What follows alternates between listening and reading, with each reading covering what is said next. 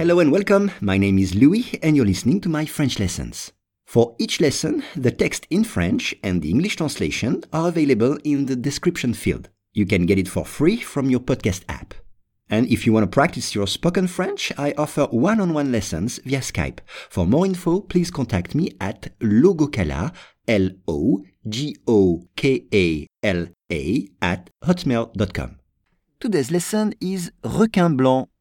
Un robot qui surfe sur les vagues est en train d'être utilisé par des scientifiques américains afin de suivre les mouvements des grands requins blancs.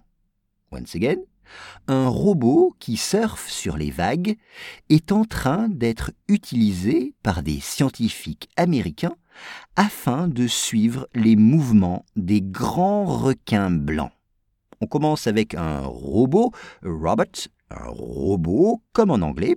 Exemple, un robot fait le ménage dans ma maison. Un robot fait le ménage dans ma maison. Les vagues sur les vagues. Une vague, wave, une vague.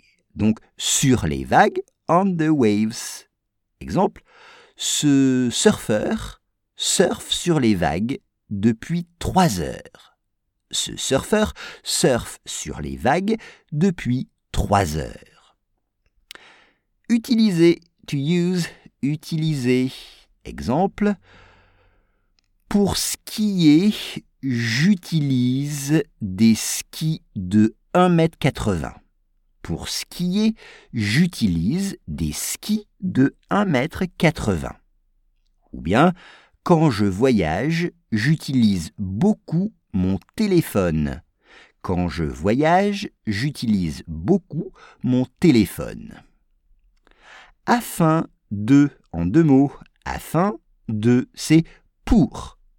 Exemple, je prends des bananes dans mon sac à dos afin de ne pas avoir faim.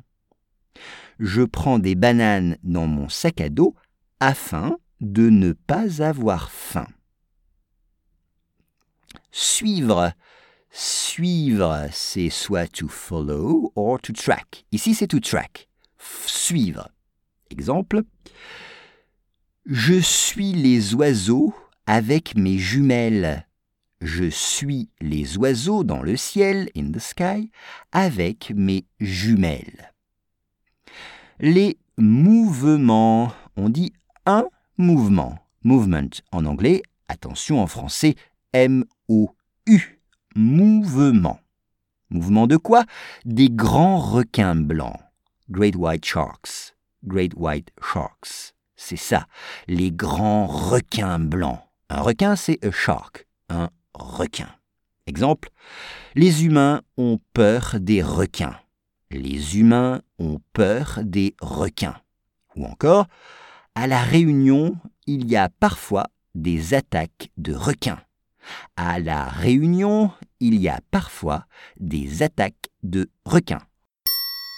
Un robot qui surfe sur les vagues est en train d'être utilisé par des scientifiques américains afin de suivre les mouvements des grands requins blancs.